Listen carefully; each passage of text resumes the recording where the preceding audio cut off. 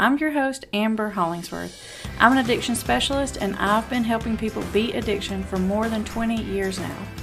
This podcast is for people who want to know how to get through to an addicted loved one, for people who are tired of being told that they just need to stand back and wait for their loved one to decide to do something about it. Subscribe to this podcast to learn how to outsmart addiction and put this whole mess behind you for good. Dr. Jackson, I gotta say, this whole accelerated resolution therapy, it sounds a little too good to be true. So I feel like you're gonna have to convince me, because I've heard that this whole ART thing can actually help people get better, like in a few sessions, like in a month, from like traumas or anxieties that have bothered them for years and years. So tell us all about it. Convince us, make us believers.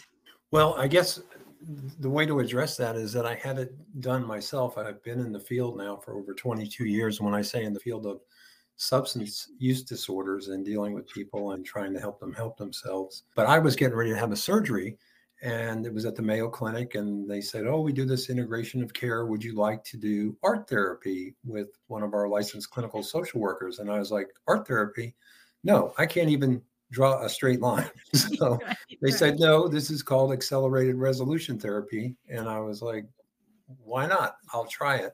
And being in the business for 20 something years, there's all kinds of things that come along that you consider and say, maybe I'll want to get certified or licensed in that. And then, I don't want to. So it was my personal experience that led me to say, wow, this really is true. I've talked to psychiatrists, I've talked to other therapists and professionals, and the same reaction that you had. And I was the same way. This must be like some kind of snake oil. But I will just give you a personal example, if that's okay. Wonderful. So we're therapists, but we're people too. We have things going on in our lives that can cause us some anxiety or whatever. So here you are getting ready to go in for heart surgery. I think it's reasonable to have some situational anxiety associated with that. And so when I get anxious, or when I used to get anxious, not that I don't anymore, it would manifest itself in my chest. So we were doing this accelerated resolution therapy. The therapist was facilitating it with me, and I found it very calming. All of a sudden, I was very calm, and your mind does all the work. It's not the therapist processing what you're seeing. The mind is like a computer. It records everything. And sometimes there's a lot of scene matching. And so here I am trying to do accelerated resolution therapy to calm me down prior to heart surgery. And my mind went to when I was 12 years old, standing in front of the closet, protecting my sisters because my mother and father were downstairs. They were both alcoholics, fighting. And that's where my anxiety began. And so when I expressed that to her, she said, "Okay, let's go to that." So we went to that scene. And by the time we got through processing that scene, not that the knowledge didn't go away, but the feelings of anxiety in my chest went away. That's amazing. And so then we went on. She said, "Hey, you want to do something on the heart surgery?" And we went through it. And how do you feel? Do you feel any sensations of anxiety in your body? And I was like, no, I don't. So it's an evidence-based therapy. So it's not some kind of hocus pocus that somebody. No wooey-hooey. It's real. And right? So as soon as I got back from that experience, my partner Di and I said, "Di, we have got to get certified in this therapy." She's looking at me like I had two heads. I'm like, "No, I'm telling you, this works." So she went first and got certified, and then I went down and got certified, and we did the practicum. But since then, we have seen patients, clients with trauma, different kinds of trauma. I think when people talk about trauma, they think about being in combat, they think about a sexual assault, being in a horrific car accident. But trauma can be come in a whole garden variety of things. It could be the way you were raised as a child. You could have been bullied. You could have phobias. I had a gal that was 19 years old, had been trafficked and assaulted and kidnapped and hadn't slept in 2 years. And we were able to process that scene. She was with her mind. And the next thing, she called me up 3 or 4 days later and go, "Brian, I'm sleeping like a baby." Wow. That's so life-changing. I mean, that's exciting to think about. Yeah, and there's a TED talk on it too. It's called TEDx. If you put in accelerated resolution therapy, and Lonnie Rosenzweig that started this back in 2008, she worked with a male person that male lady that had been mauled by dogs and was just totally like a recluse, couldn't leave her house. And soon after one session, she was able to go back to work. So again, it's just, I think, a blessing. You have the willingness to try it. What we found out is it usually doesn't make anything worse than the memory you have. Probably like the least scary trauma therapy that I've heard of. Well, and I agree with you, because you don't have to relive the trauma. So you can come in with, I can say, hey, Amber, what do you want to work on today? And you tell me what it is to the extent that you want to. And then we go through the scene, the beginning, the middle, and the end. And obviously, when you first do it, it can be disturbing to see that, but we keep the rapid eye movements going, even though you might get emotional about it or whatever. But you don't have to share the information with the therapist, and the therapist doesn't have to process it with you. We just look for the somatic effect that this trauma is having on you. But when I say somatic effect, where is it manifesting in your body? Right. I've seen trauma manifest in people's bodies from, I don't know, a stiff neck to a headache to a feeling in their chest, tightness in their thighs, tightness in their calves. And so then the rapid bilateral eye movements, we put the scene aside and we work on those to alleviate those. So the end game is to try and replace those negative physical reactions to something that's very emotional, to where now you can actually get to a point.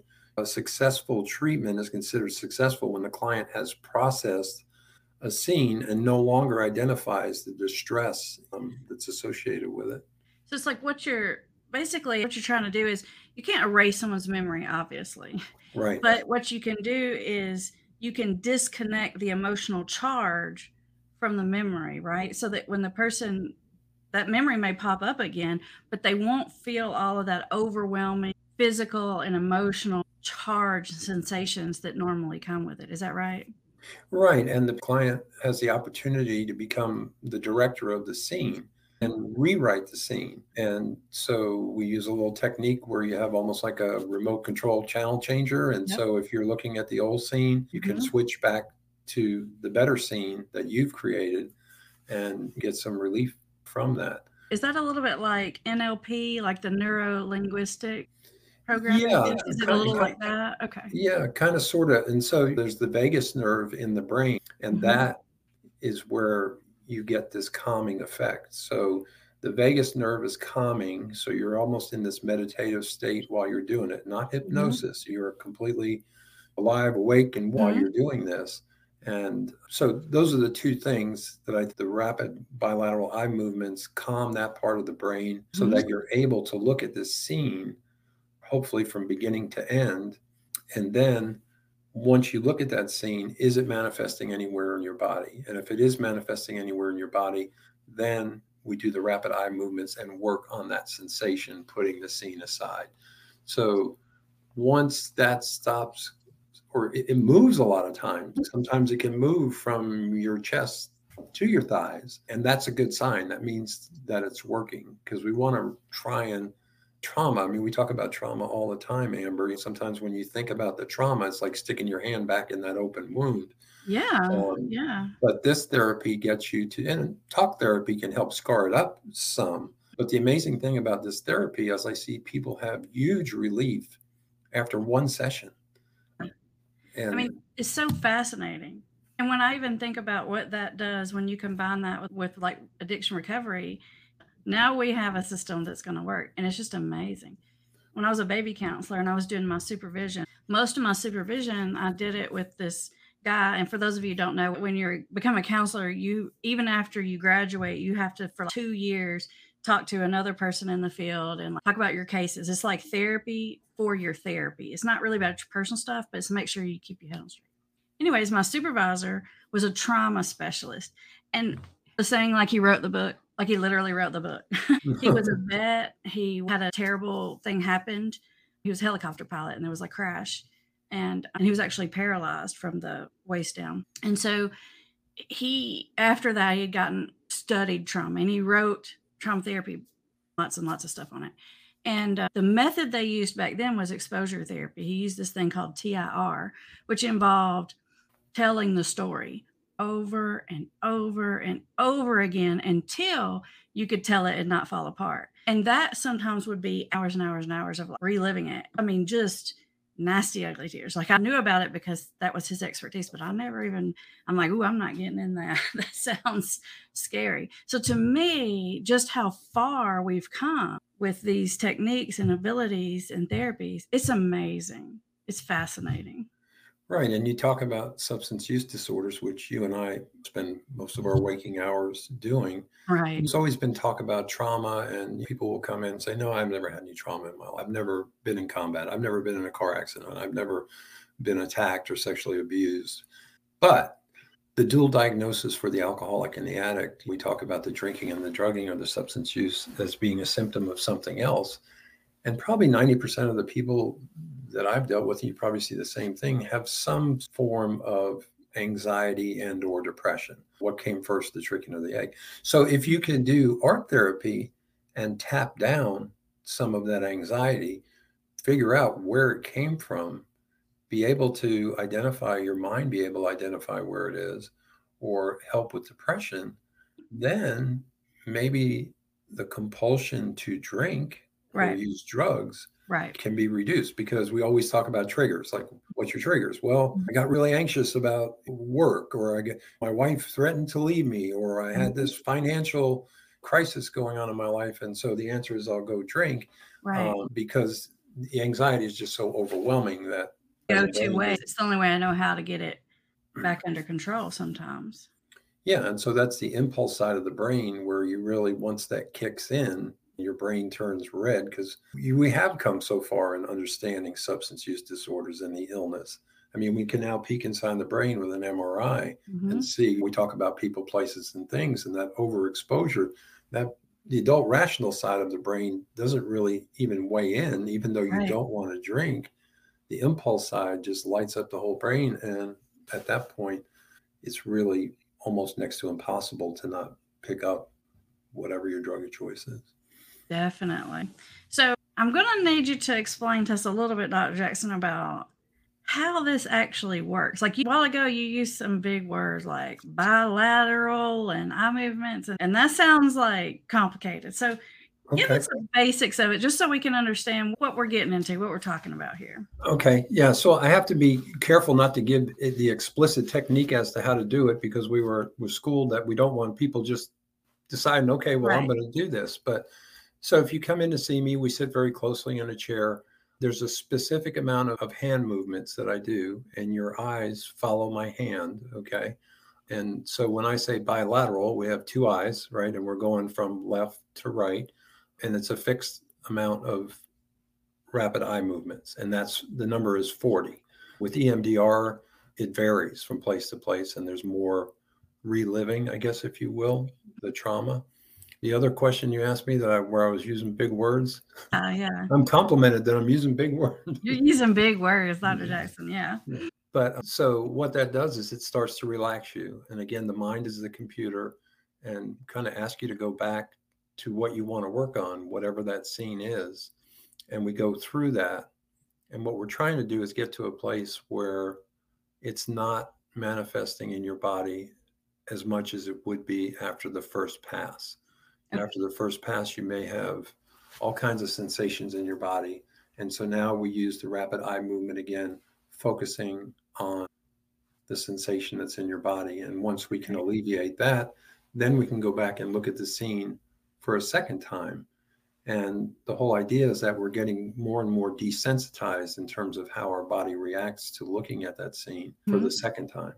Then we try and rewrite the scene, where, again, we let the patient kind of drive the train, where, okay, Amber, think of this as a movie, and you get to write the beginning, the middle, and the end. And then if there's things that still can't be erased, but there's images that pop up, we then erase those by focusing on that. And again, the bilateral movements and a few things that you need to do in your brain to make those things that are standing out go away. I mean, it's interesting. People will say, well, how many bad images or how many disturbing images are still left? And some people may say, well, there's 5. I'll say, okay, well, let's work on the first one. And once we cover that up and erase it, I'll say, okay, do you want to move on to number 2? And they'll be like, I can't even remember what 2, 3, 4, and 5 were, or I can remember what 2 is.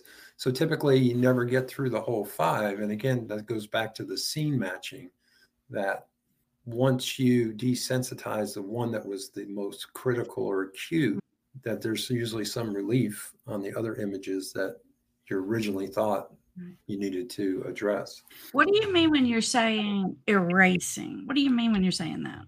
Okay, so if you can imagine me moving my hand and you erasing that image while I'm moving my hand. So I'm going this way, you're going that way. You're literally not going that way, but in your mind, you are erasing the image. Right. And then we'll paint over it.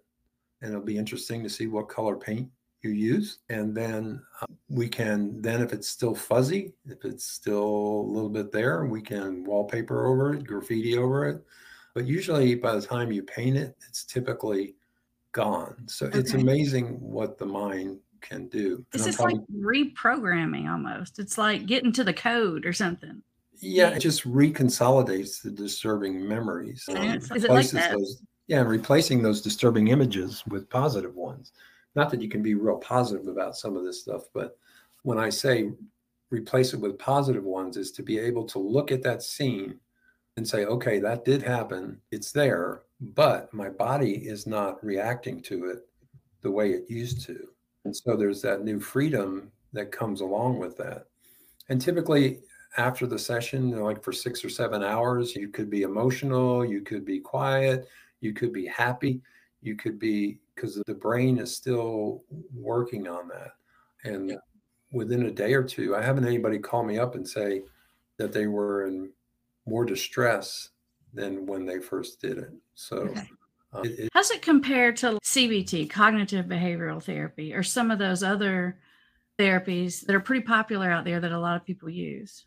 Well, if you think about cognitive behavioral therapy, and if we were talking about a specific trauma, again, like the exposure therapy that you were talking about with the gentleman you work with, you're reliving the trauma, talking about the trauma.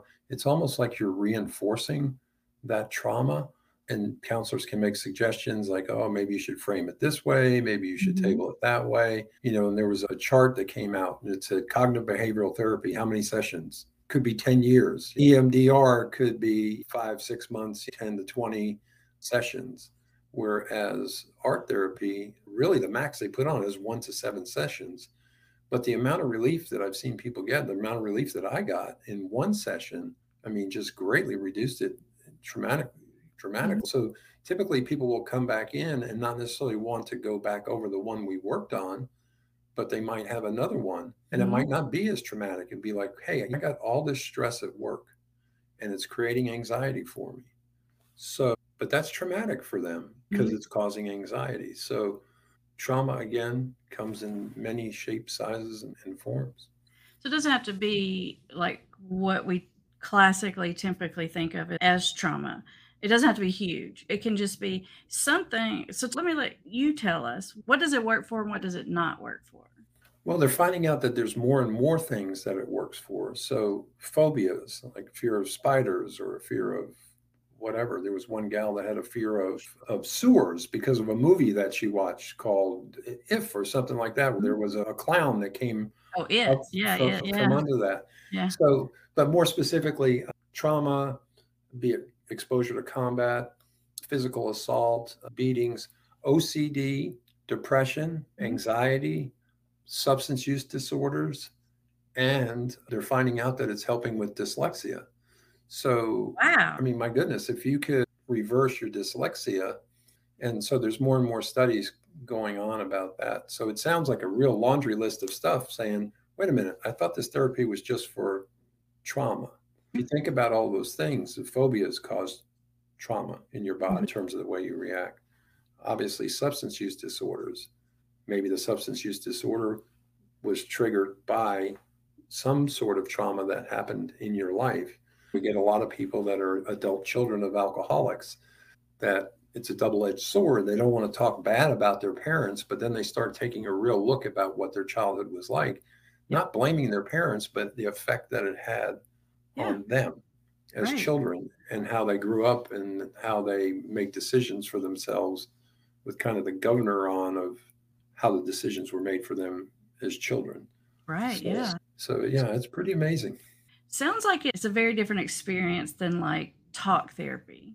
Yes, absolutely. Because again, questions like, what color did you paint over the negative image? You don't have to tell me what color. You just have to think of the answer. Right. So, yeah. So it puts, what I like about it, it puts the patient in a place of control in terms of the therapy. There are things that, hey, I saw my father beating my mother. That came up. I had completely forgotten about that. Or they might see that and I'll say, do you want to share about what you saw? And they might say no.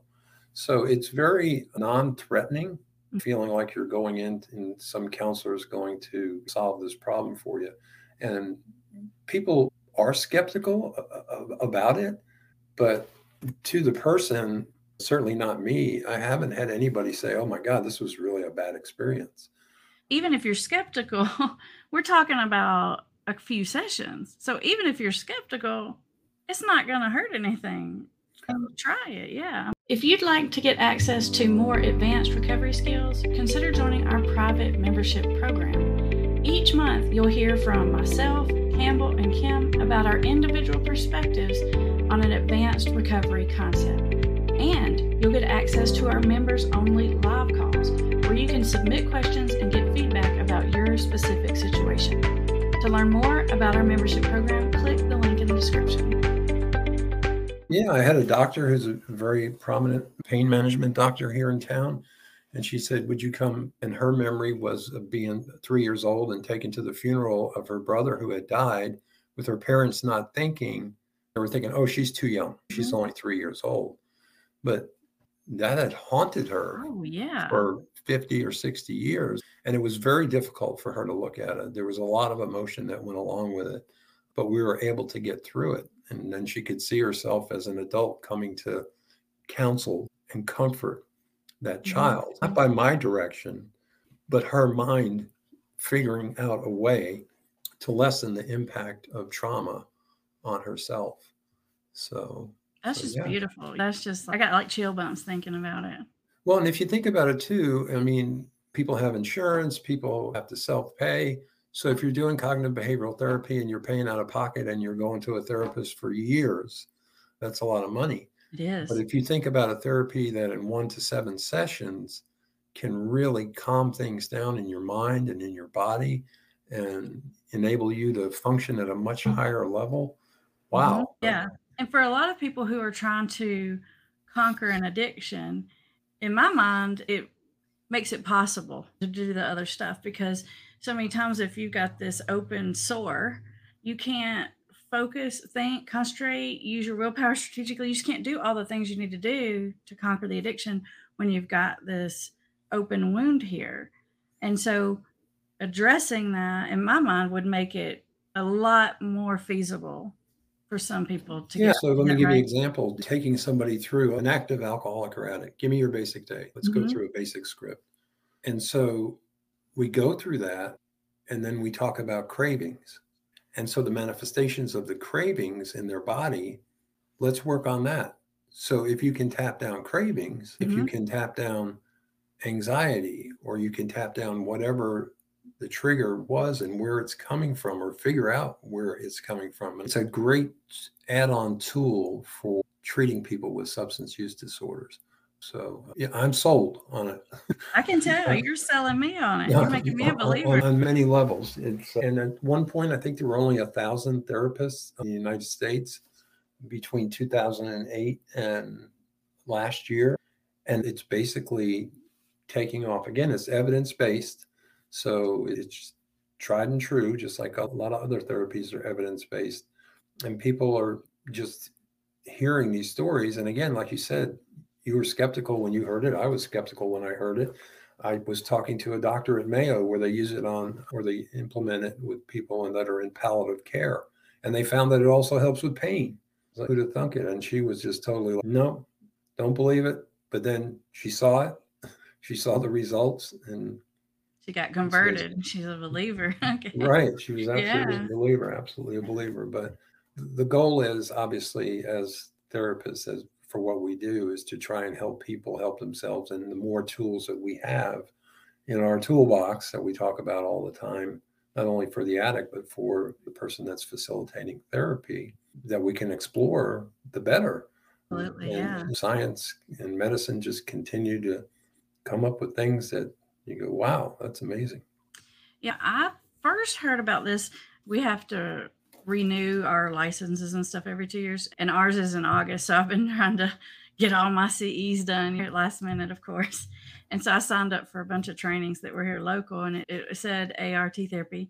And honestly, I was just signing up because it just worked for my schedule and I needed some hours. I had no idea that's what this was. I was like, drawing, I don't know, whatever. I need some CEs. And then so I just go, and then they're like explaining all this. And I was like, what? It was especially just surprising because I didn't even know what I'd signed up for. And then when I met you and you said about your experience with it and that you were certified in it, I was like, oh, this is exciting. And that's why I wanted to have you on here. Is it okay with you? Do you have the time to take some questions from our people who are here? Oh, absolutely. Absolutely. We do. Okay, good. Absolutely. So we'll do that in just 1 second. Go ahead, because there's a little time delay. If you're watching live and you have a question for Dr. Jackson, go ahead and put that in the chat because we're about to come to the question part. And if you're watching on the replay, go ahead and put your question in the comment and we'll do our best to come back to that and get that answered, either myself, and if I can't answer it, then I might even ask Dr. Jackson to come back and say, hey, we had this question. You have a response to that. In the meantime, while they do that, I have put a link in the description for if you want to learn more from Dr. Jackson, not just about this, but also he has a podcast. His practice is about family recovery. So he does the same thing I do pretty much. And that's kind of how we got connected, because we're sort of coming from the same place, using a lot of the same methods, I think.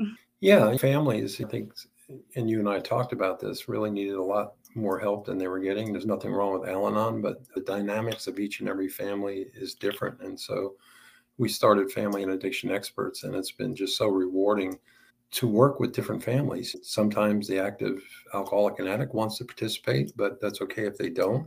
And trying to get people to maybe do the invisible intervention that you talked about, see what they should be doing, what they shouldn't be doing, and get them to get on with their lives and not make it contingent upon their loved one. Absolutely. Getting well. So I put that link for you in the description, the Family Recovery Experts one. Is that the best place to find you and learn more from you? Is there another place people should look? Yeah, familyandaddictionexperts.com is where they can find us, and we can do free consultations with you to find out if we're the right fit for you. And our podcast is called Healing Families Shattered by Addiction. And that's on Spotify and iTunes and YouTube and all that good stuff. And we have a lot of we have some family members on there. We'll have just Di and myself talking, and some doctors who are in the field who also are willing to participate. So okay. And as always, there's always resources in the description. So there's links to Dr. Jackson, there's links to some other free addiction resources.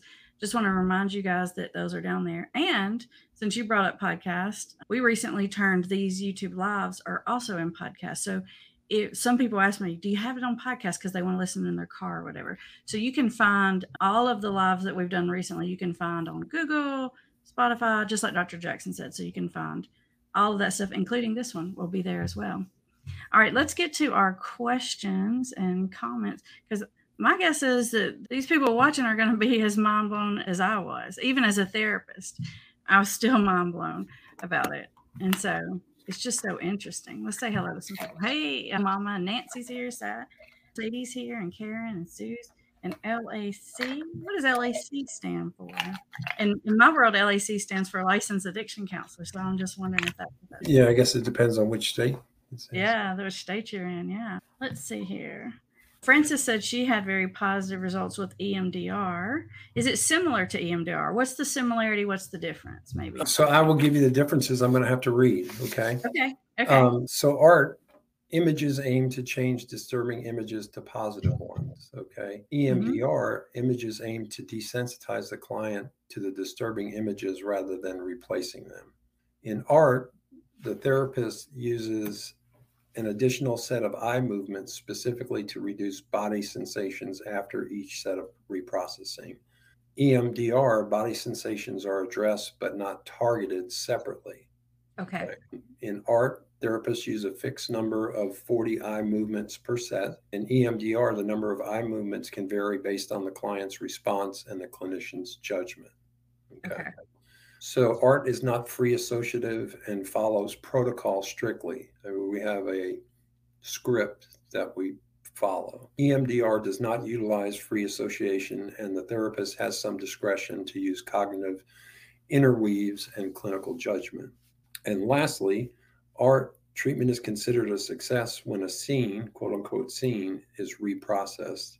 And in EMDR, treatment is considered successful when all target memories related to a theme are reprocessed, which includes images, cognitions, emotions, and body sensations. Okay. And actually, this art was a kind of a spin-off of the EMDR because Lanny, that started in 2008, was training for EMDR, and she came up with this technique. And people were getting better so fast, they said, no, you need to do it the EMDR way. And if you don't, you're out of this class. And she said, okay, fine. I'm out. And I'm going to do this accelerated resolution therapy. Wow. Yeah, because that's in my mind, one of the big differences. Dr. Jackson said all the fancy technical terms. It's faster. Yeah, it's faster. I was going to say that. It's faster. And that's we like it. We like fast. Exactly. I like fast. Especially I like fast when it comes to uncomfortable things. For sure. Well, I mean, what's gratifying is to see like immediate results. We always follow up with the patient that same day, call them, see how they're doing. It's kind of like go to the dentist and get your tooth pulled and want to see how you're doing. And to me, it's just people will say, I'm so relaxed. Feeling very relaxed. I slept really well last night. Wow. And they're shaking their heads too. So it can't hurt to give it a try. Now, not too long ago, I interviewed a person about polyvagal theory. And I just bring that up because you were talking about the vagus nerve and how that's sort of intertwined in this therapy. Is there a connection there? Or do you know about like polyvagal theory? I'm not familiar with it. Okay. I mean, I know about it, but I'd be dangerous if I tried to explain it to you. Right. I guess what I would say is if you want to know more about the science and the brain structure and why these memories get processed the way they do and why they activate things the way they do, you might want to go back and check out the polyvagal theory video because it talks about the nervous system and how this stuff happens. And it might even help you understand what Dr. Jackson is saying even a little better. So I'll link that video up at the end of this one for you in case you haven't seen that.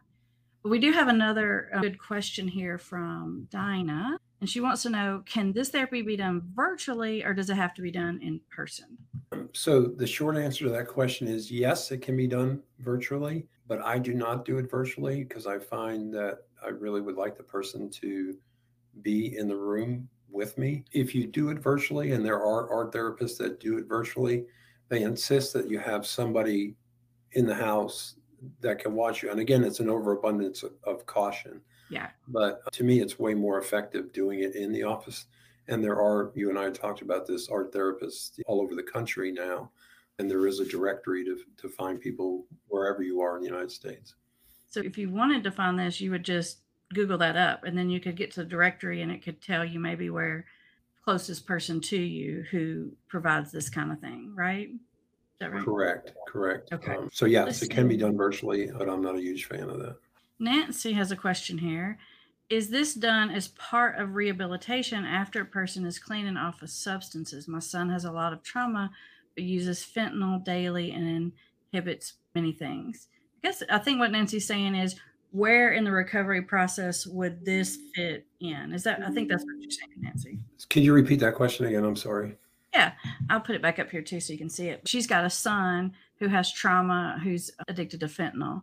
And I think what she's asking is when in the recovery process, like after you get clean, while you're in treatment, before you try to get clean, where does this fit into the recovery process? So the quicker you can do it, the better. We were actually at the training, and one of the gals, the clinicians there, her father passed away while we were in treatment, or rather in training. And everybody was like, the leader of the pack or the person who was leading the session said, you can do it within 24 hours, which to me was amazing. And actually the gal did do it, and she was able to reframe the whole thing. Went from guilt, like she was away, to it was meant to happen or whatever.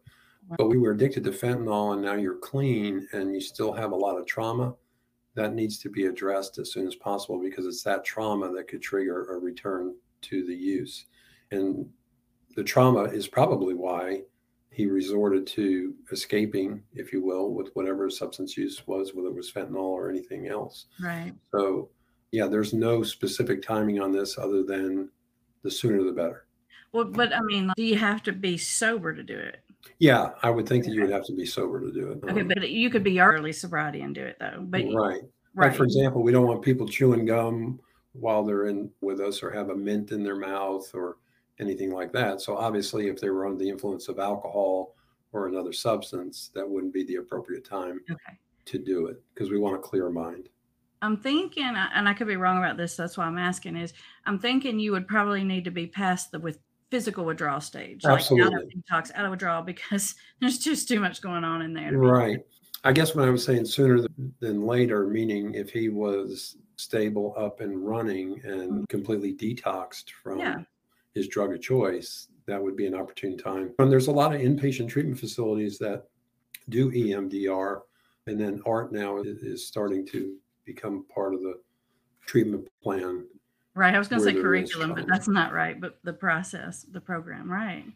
Is there a question that we haven't asked you that we should have asked you that people might be curious about? Well, I think the most important one would be, how can I access or get to an ART therapist? Right. So if you just Google or search online for Accelerated Resolution Therapy Directory, you can go on there, put in your zip code, and it will pop up, and it'll have different levels of ART therapists. There's the basic, there's the masters. I think the masters now level has been replaced with advanced, enhanced. And you can see, and usually people have Google reviews on there as well. But they definitely have a little bit of a bio about them in terms of what their specialties are. So you're trying to look for somebody that's specific that falls in the wheelhouse of what's going on with you. And one just plug here for Dr. Jackson. Now you're in Florida, right? I just want to tell yes, you. I want to know, is Dr. Jackson near me? They're probably thinking that. But the one bonus that you get with Dr. Jackson is he's also in recovery. So think about it. Dr. Jackson's in recovery. He's a family addiction expert, and he's trained in ART. You live in Florida. This is your guy, right? Well, thank you. It's hard. It's hard for me to take a compliment. My sponsor early on said, Brian, when somebody gives you a compliment, take a deep breath and say thank you. So thank you, Amber. But yeah, I'm in recovery. I'm in my 23rd year of recovery. I'm a Florida board certified addiction professional, and then I also have a doctorate in addictive disorders. But all that wallpaper is fine. I have on the wall, but I am in recovery. And so one of our mottos is, we lived it, we learned it, and we teach it. And with the coaching side of what we do, as I said to you before we got on, Amber, is what I like about that is that I can be really open and share my own story with people. We're all about sharing our experience, strength, and hope in our private life. But professionally now, I feel like I can do that. And at this point in time in my life, I love what I do. I tried to retire, and it lasted about 3 weeks because I was like, give me another alcoholic to work with. I can't, I can't do this. Yeah. So it's been a blessing, and I'm very grateful that all roads led to this, because it's been so rewarding, and I just feel so blessed to be able to work with people who are trying to get sober. I mean, they're the nicest people in the world. It's been my experience. And I think people have a misconception of who we are, that we're lazy, that we make bad choices or whatever. But there's a big genetic component to this, and it is an illness. And it's not like you're a good person trying to become or a bad person trying to become a good person. You're a good person, and we want to try and help you get well. And the disease doesn't discriminate based on whether you're the CEO of a company or a judge or a lawyer or a pipe fitter or unemployed. Right. just like any other illness, just like hypertension or anything else. But it's been a wonderful journey, and I feel blessed to be on here with you today. And I know when I first talked to you, you said anything I can do to get the message out when I asked you to be on the podcast. And there is a podcast with Amber on it. I think it's the most recent one. So I think it's episode 18. So. I think Alexis here has like a coaching question, which I think you would be great to answer that too. It's not about ART, but it is about family coaching, I think. It says, if you're able to get to this at some point, point me to resources. Is it counterproductive to suggest treatment to someone who's actively saying they are stuck but not asking for help? So this is, I'm assuming what Alexis is talking about is someone's actively using and they're admitting that they're stuck. They're admitting that they are having a problem, but they're not really asking for help. What Alexis is saying is it okay to have suggestions like maybe this, maybe that, maybe treatment, maybe ART? Is that appropriate? Well, I think you need to catch them at the right moment to bring that up, because nobody likes unsolicited advice. I don't like it. You don't like it. But if the person is saying I'm stuck and I need help, or I don't know what to do, I think that really opens the door for a conversation, because if they're saying that to you, in a way, they're soliciting advice from you. They're one step away, aren't they? Yeah.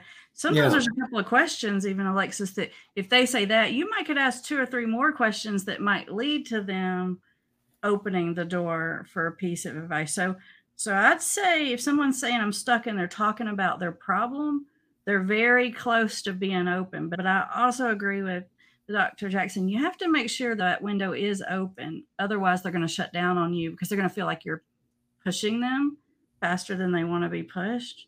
But a couple more questions, it sounds that window might get open. Yeah, correct me if I'm wrong. It's almost like the pre-contemplative stage where they're thinking about it. Intellectually, they know that they have an issue, but they haven't made the mind. Yeah, I would say it's like the contemplative stage. It's like, I've got a problem, but I'm not necessarily putting a plan in place or taking action steps yet, but there's an awareness that something needs to be done.